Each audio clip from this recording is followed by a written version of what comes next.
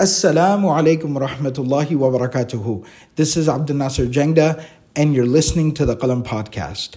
The Qalam Podcast has become an important part of people's lives all around the world. There are millions of people benefiting from the podcast every single day. Thousands of hours of content, dozens of different series from all the different teachers and scholars here at Qalam. All of this is delivered to the community free of charge. We are excited and actively working to grow and increase our efforts to deliver more and more benefit to the community. We ask you to support our efforts and become part of the Qalam family. Please go to qalamfamily.com and sign up to contribute to this sadaqah jariyah on a monthly basis. May Allah subhanahu wa ta'ala accept from all of us. جزاكم الله خيرا والسلام عليكم ورحمة الله وبركاته. الحمد لله علي الذات عظيم الصفات سمي السمات كبير الشأن جليل القدر رفيع الذكر مطاع الأمر جلي البرهان فخيم الاسم غزيل العلم وسيل الحلم كثير الغفران جميل الثناء جزيل العطاء مجيب الدعاء يعمم الإحسان سريع الحساب شديد العقاب أليم العذاب عزيز السلطان ونشهد أن لا إله إلا الله وحده لا شريك له في الخلق والأمر ونشهد أن محمدا عبده ورسوله المبعوث إلى الأسود والأحمر المنعوت بشرح الصدر ورفع الذكر وصلى الله عليه وعلى آله وأصحابه الذين هم خلاصة العرب العرباء وخير الخلائق بعد الأنبياء أما بعد فيا أيها الناس وحدوا الله فإن التوحيد رأس الطاعات واتقوا الله فإن التقوى ملاك الحسنات وعليكم بالسنة فإن السنة تهدي إلى الإطاعة ومن أطاع الله ورسوله فقد رشد واهتدى وإياكم والبدعة فإن البدعة تهدي إلى المعصية ومن يعص الله ورسوله فقد ضل وغوى وعليكم بالإحسان فإن الله يحب المحسنين وادعوه فإنه مجيب الداعين واستغفروه يمددكم بأموال وبنين أعوذ بالله من الشيطان الرجيم من يشفع شفاعة حسنة يكن له نصيب منها ومن يشفع شفاعة سيئة يكن له كفل منها وكان الله على كل شيء مقيتا. Allah subhanahu wa ta'ala in the Quran reminds us time and time again of the fact that we are one united ummah. Inna hadhihi ummatukum ummatan wahida. And Allah subhanahu wa ta'ala emphasizes our unity and reminds us of this time and time again in the Quran in different ways. Allah subhanahu wa ta'ala informs us in the Quran, innamal mu'minuna ikhwa, that all the believers are like one family. فَأَصْلِحُوا بَيْنَ أَخَوَيْكُمْ. So help to resolve things between your two family members. And this unity of the ummah that we talk about, it is very, very important. It is a part of our understanding, part of our usul, our framework, our foundation, our fundamentals. And it's very important to think about this theoretically and philosophically. However, how does that practically manifest? What are some practical, tangible ways to start to realize this unity and to start to benefit from the fruits of that unity? And there's one very particular aspect of the rights of a believer upon his fellow believer. The right of one of these community members upon another community member, the right that the members of this great faith-based extended family of Islam have upon one another. And it's one that is socially a bit complicated. It's complex. And that is the concept and the idea that Allah speaks about in this verse that I recited here at the beginning of the khutbah, ayah number 85 from Surah An-Nisa. And that is the concept of shafa'ah. Now, we've heard the word shafa'ah many times before, referencing more of the intersection in the life of the hereafter, on the day of judgment, etc. Not that. Linguistically speaking, The word shafa'ah, it means to double something. That's why the Prophet ﷺ, when explaining to us prayer, he says, Salatu shafa'a, shafa'a, shafa'a. That it's in two units. It means to double something. From that, the Arabs borrowed this word to say, if I go to someone to ask for a favor, to present my need, because I'm in a situation, I'm stuck in a rut, I'm dealing with some circumstances, and I go to a brother and I say, I need your help, or I need some assistance with this. I am one person making that plea, and I am the person in need, which naturally will add a level of desperation on my part.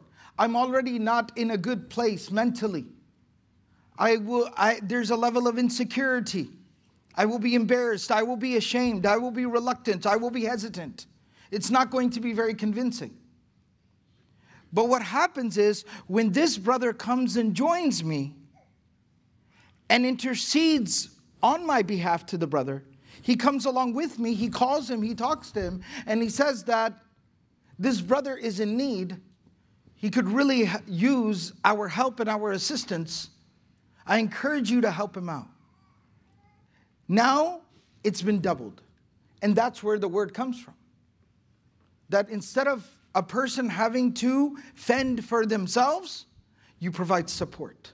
You are their backup. And this is the concept of shafa'ah. And that's where Allah subhanahu wa ta'ala says here in Surah An-Nisa in the Quran, مَن يَشْفَعْ شَفَاعَةً حَسَنَةً. That whoever provides a good support, puts in a good word, a good recommendation, a good referral, يَكُنْ لَهُ نَصِيبٌ مِّنْهَا.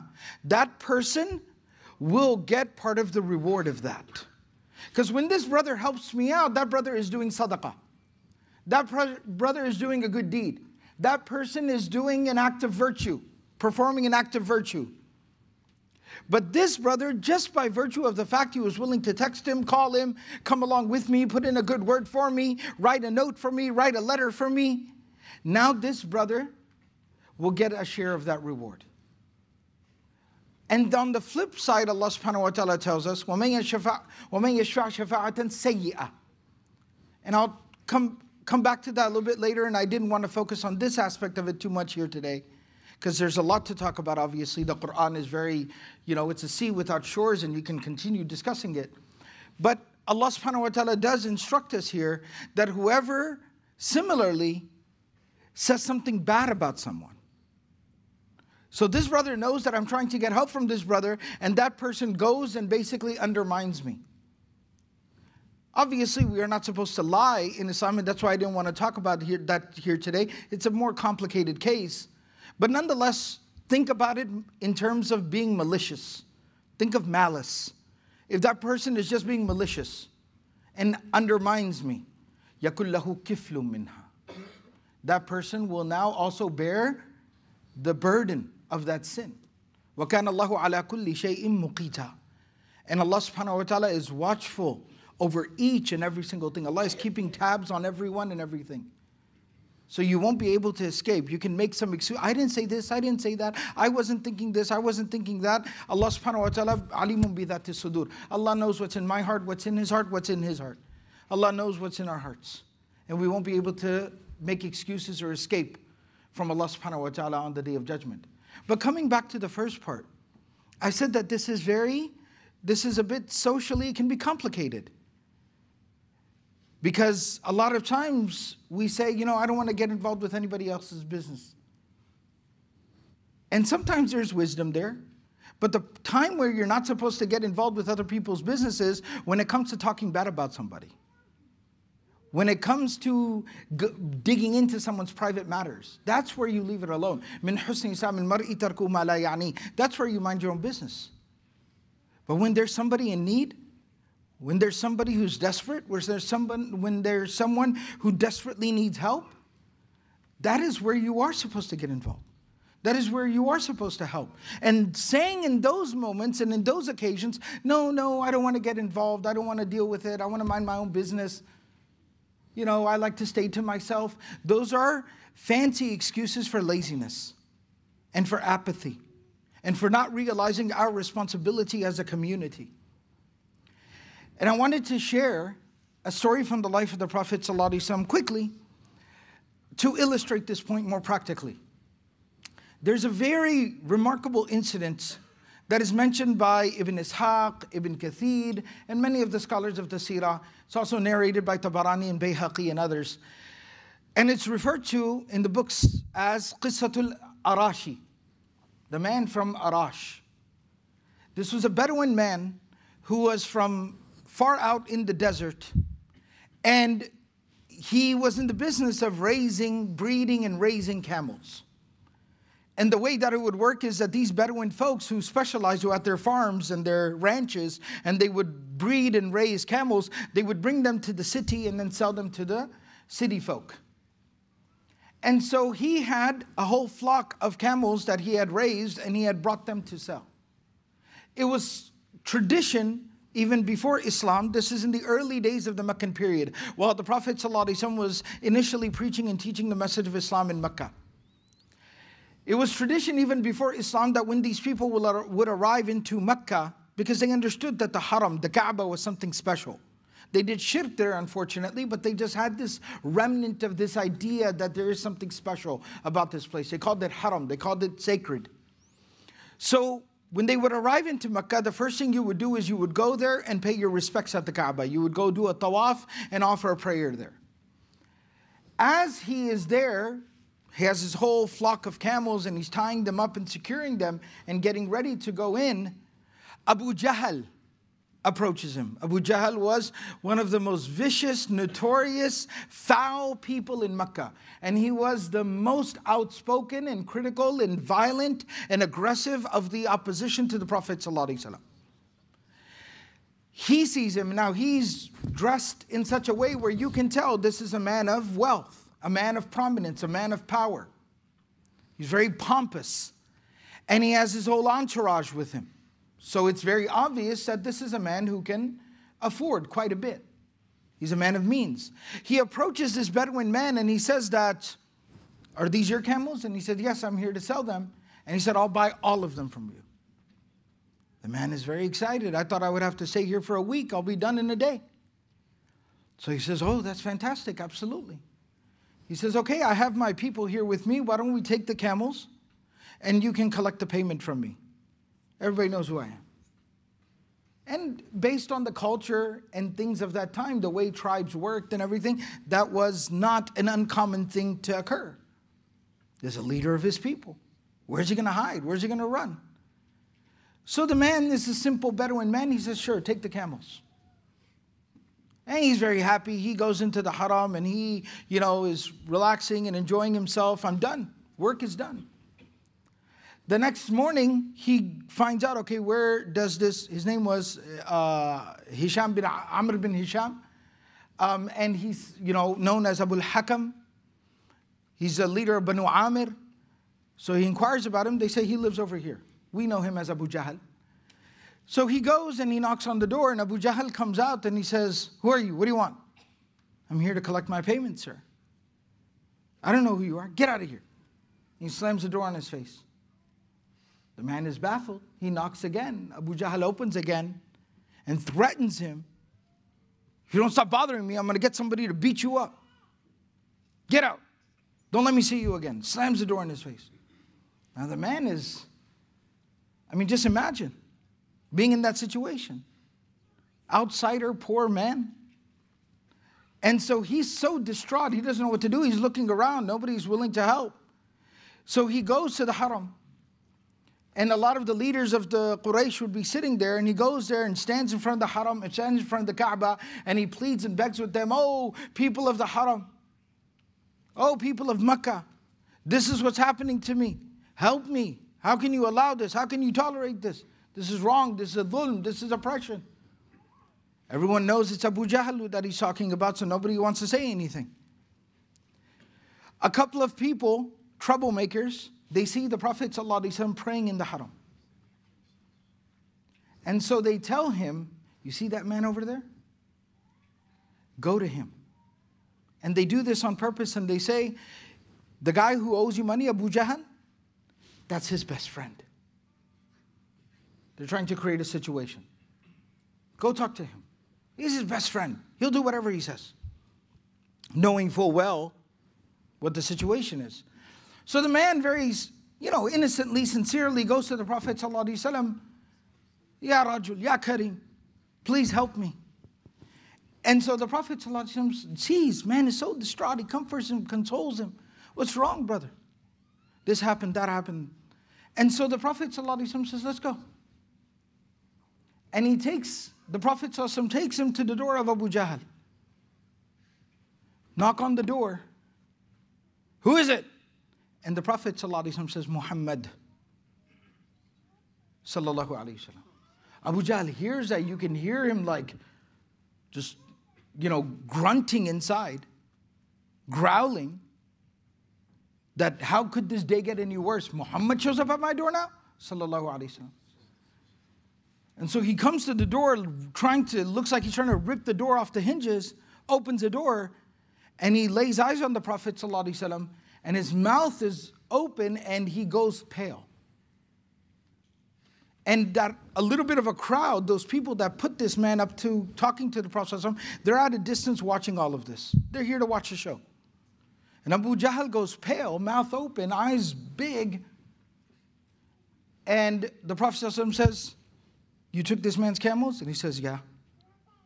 You owe him money? Yeah. Go get it right now. And Abu Jahl goes inside, brings the money, hands the money to the guy, hand shaking. The Prophet ﷺ asks the man, everything good? Everything's good. And the man goes on his way, thanking the Prophet ﷺ, crying, thanking him. The man goes on his way, and the Prophet ﷺ turns around and walks away. The crowd comes up to Abu Jahl afterwards, and they said, what happened to you? You're always barking and screaming about the Prophet ﷺ. Here you have a chance, and now you act like a coward. He said, didn't you see the big giant beast that was standing behind him? So what are you talking about? He said, al-fahlu kal-jinn. There was this big giant camel-like creature, looked like a demon. I thought it was going to kill me. And it was hovering over him. And I was petrified. I was terrified. I didn't want to die. What was I supposed to do? Muhammad brought some kind of demon monster with him. And they just dismissed him. They said, you're a coward and you're making these silly excuses. You're crazy. You're a coward. And they walk away. And this, of course, is an example of one of the miracles of the Prophet ﷺ, the divine assistance to the Prophet ﷺ. But with that being said, the bigger moral of the story is think about the situation of the Prophet ﷺ. I said that sometimes vouching for someone, helping somebody out, referring someone, getting involved in somebody else's, trouble is a complicated situation. Was any situation more complicated than the Prophet ﷺ at that time? He has to preach and teach this message from Allah. He's doing it in Mecca. The whole city is against him. They're killing and torturing anyone who will believe in him. Bilal is being tortured. Sumayya and Yasir have been murdered. They're tormenting the Prophet ﷺ. They're on his case all the time. And now in order to help somebody out, he has to go talk to the most vile human being on earth. Of his life to destroy the Prophet ﷺ. But the Prophet ﷺ puts all that complication aside and says, there is a brother in need. There's someone who needs my help. And this is exactly what the Prophet ﷺ taught us in the hadith, in the hadith of Sahih Muslim, where the Prophet ﷺ says, Ishfa'u tu'jaru. Be willing to help somebody out, and you will be helped and aided and assisted. Be willing to help somebody out and you will be rewarded. Allah will help you. That man kana fi hajatin nasi kana Allahu fi hajatihi. Somebody who is involved in the needs of the people, willing to help people in times of need. Allah is in the aid of that person. Ishfa'u tu'jaru, you shall be rewarded. Be willing to say something, put in a good word on his behalf. And this is that instruction and that guidance from the Prophet ﷺ. And as a very last kind of level. The Prophet ﷺ in another authentic narration tells us, "Man da'a bi dhahri al-ghaybi ustujiba lahu." That if I do not have the means to help my brother, at the very least I can make dua for him. I can make dua for someone. Ustujiba lahu. And that dua shall be accepted for me. وَقَالَ الْمَلَكُ. And the angel, Allah appoints an angel that says, Ameen walaka bimithli. That the angel says Ameen and says, and may Allah grant you the same thing. May Allah also help you in your need. بارك الله لنا ولكم في القرآن العظيم ونفعني وإياكم بالآيات والذكر الحكيم أستغفر الله لي ولكم ولسائر المسلمين فاستغفروه إنه هو الغفور الرحيم.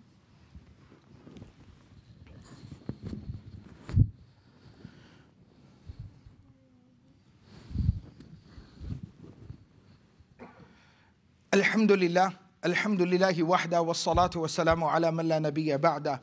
قال الله عز وجل في كتابه المجيد بعد أعوذ بالله من الشيطان الرجيم إن الله وملائكته يصلون على النبي يا أيها الذين آمنوا صلوا عليه وسلموا تسليما اللهم صل على محمد عبدك ورسولك وصل على المؤمنين والمؤمنات والمسلمين والمسلمات وبارك على سيدنا محمد وعلى أزواجه وذريته.